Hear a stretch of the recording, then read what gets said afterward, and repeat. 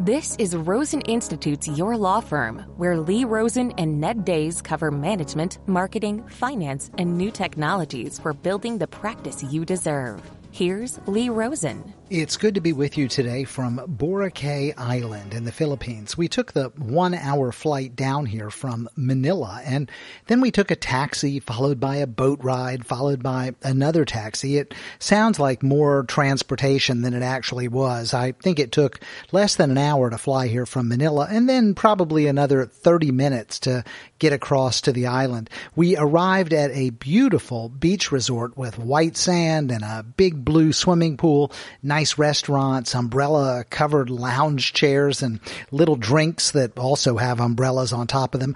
This Movenpick hotel features a chocolate hour at 3 o'clock every afternoon, so that's sort of terrific. It's really a great place to record a podcast. So, hello from the Philippines. It's time for your tech tip. Some people just love paper. I don't, but maybe you do. I associate paper with schoolwork and tedious things my mother would do in my childhood. She would keep every receipt so that she could spend what seemed like hours balancing the checkbook. We had a refrigerator calendar that fit into a special little caddy that included a pen and holder and corkboard, and rather than buy replacement calendars, she would tape new sheets of paper to the calendar every year, carefully drawing the boxes into months and days for the entire year. My wife loves paper notes and lists and calendars as well. I always want to put the shopping list in a shared note we can sync between our phones. She prefers to write it on some tiny scrap of paper that I will inevitably forget when leaving the house. She always acquires a couple of paper calendars for each new year, at least one for the kitchen and for her office. The one on the kitchen fridge has so many notes and scribbles in different colored pens and markers that I just don't look at it because it is too confusing. There is some kind of random-looking string of digits at the bottom of each day's square. There are smiley and frowny faces on certain days indicating I'm not sure what, maybe her attitude toward my behavior that day. For me, it's a bit like the scene in A Beautiful Mind when John Nash's wife finds his schizophrenia shed plastered with newspaper clippings and crazy numerological patterns. But hey, you do you, girl. Her office has a plethora of notebooks and notepads for all kinds of purposes, and I have to admit she has a system. She knows where the notes are for the topic in question. I like typing things, but I have accepted that not everybody wants to spend the day hunched over a computer typing out everything like a robot. Some people need the tactile experience, and beyond just tactile experience, a more focused experience for note-taking or marking up documents and PDFs. Some of us are just a lot more productive when we can sketch out ideas and brainstorm with a pen in hand. And there are a lot of devices on the market that help bridge that gap and provide the tactile and for some people more mentally stimulating experience of being able to work out ideas on paper with the digital niceties of easy organization, endless storage, cloud sync, and text search. Now, before talking about these devices and whether they are worth experimenting with, we have to talk about the elephant in the room. Why wouldn't you use a normal Android tablet or iPad with software like Notability, GoodNotes, or even Apple's own Notes app? That's a good question, and the bottom line is that these devices aren't going to replace a notebook computer or an iPad. They are really in a class unto themselves. Generally, the allure includes not just the writing feel, but also not having as many distractions as you would on a tablet PC. YouTube and Poshmark aren't a tap away on these devices. But the tactile sensation and feedback is one of the biggest selling points. For some people, an Apple Pencil is all they need, but for others, these smart notebooks are simply more usable, focused, and enjoyable to write on. There is a lot of subtlety and nuance to how people respond to these devices, and the investment isn't trivial. Thankfully, most of them offer a decent return policy so that you can try them out for a while and see if they are actually something you want to use. So let's jump into the 3 primary categories of these devices and get a sense of how they differ from tablets and what exactly is on offer. The first is what I'll call smart notepads, for lack of a better term. These are basically glorified legal pads with accompanying smartphone apps that make scanning, categorizing, and searching the notes you take easier. The Rocketbook line of products is one of the biggest players in this space. These are notebooks with erasable pages and QR codes at the bottom of the pages to help with automatic ordering and categorization.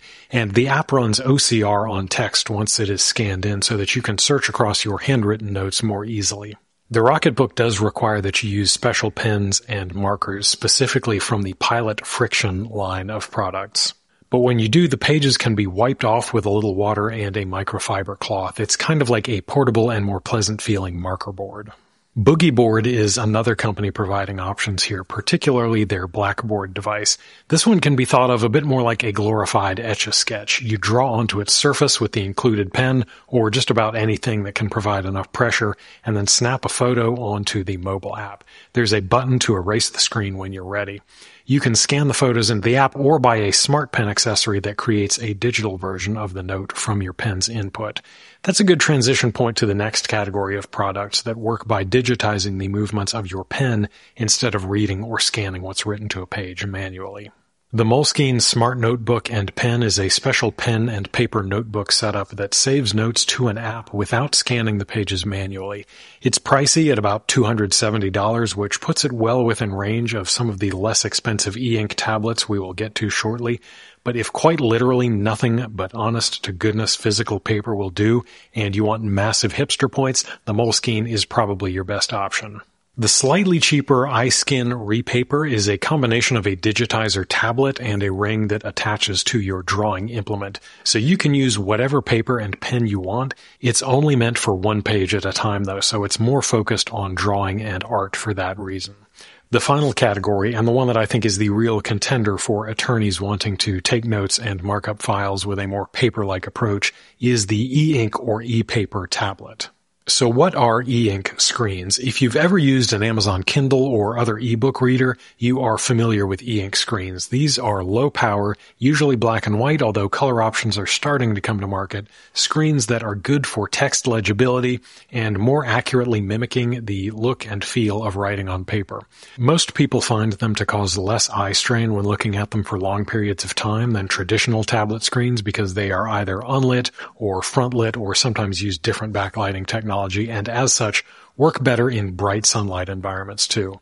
The screen itself doesn't require power to display an image, just to update it. And they tend to have fairly low refresh rates as well, so you aren't going to be watching movies on these, but the battery life is substantially better than a traditional tablet. Most people can get by using it all week and then just charging it once on the weekend. In the e-ink tablet space, there are more players and more approaches to the same problems than there are in either the phone or computer space, so for better or worse, there are some substantial differences in the user interfaces between these devices, and to some extent, these differences are things you won't really know whether or not you like until you try them, but lots of people swear by them for note-taking, annotating PDFs, and calendaring.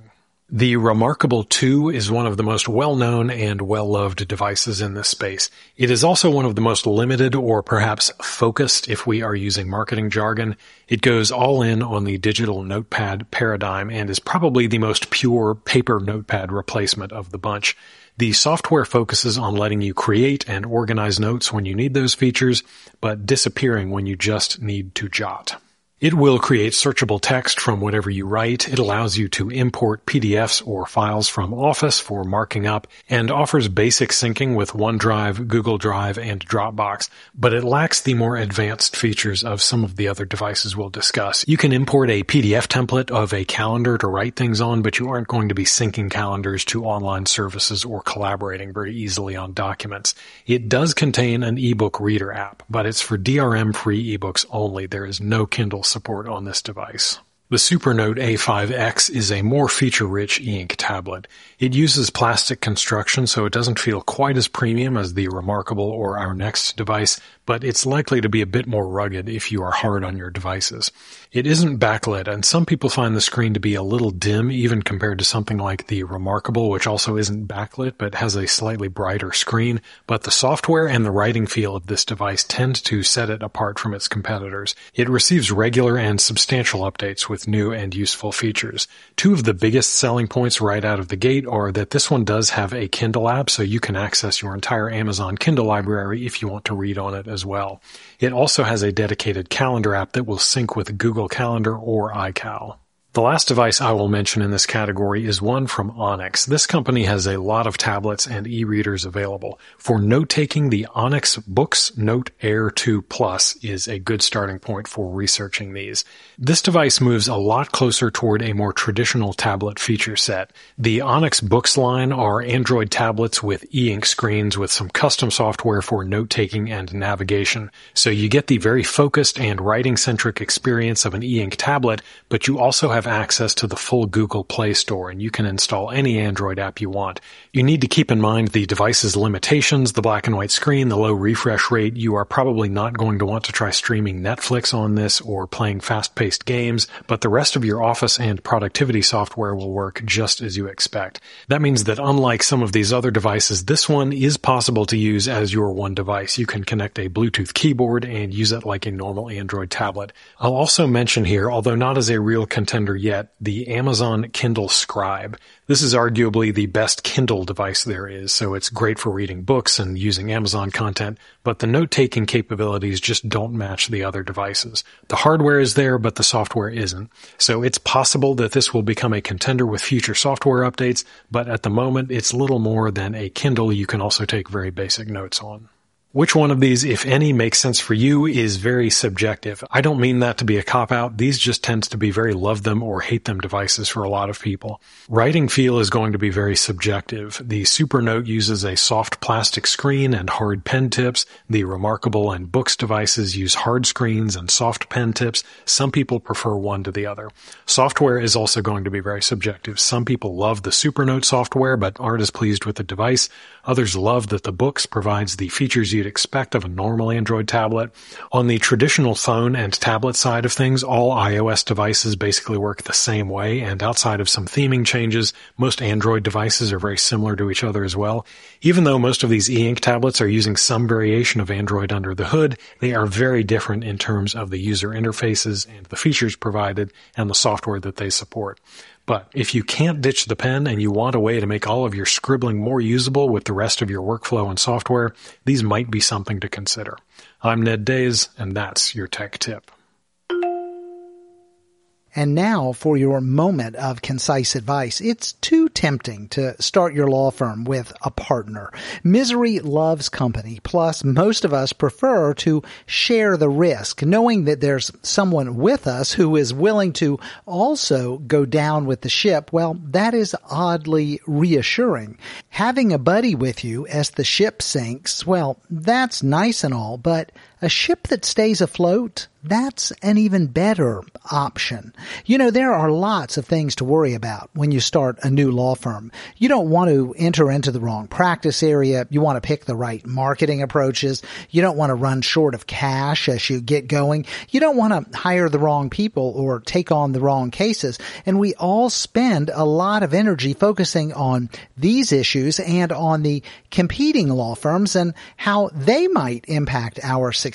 But I'll tell you, a bad business partnership, it's much more likely to kill your business than most other things that lawyers encounter in starting a law firm. Yes, a bad business partnership is really, really bad. Lawyers trying to work together as partners, well, that's tough. It quickly can turn ugly. We're not the most collaborative or cooperative of folks sometimes, and it's not usually the shared equity that's the problem in these arrangements. It's the shared control.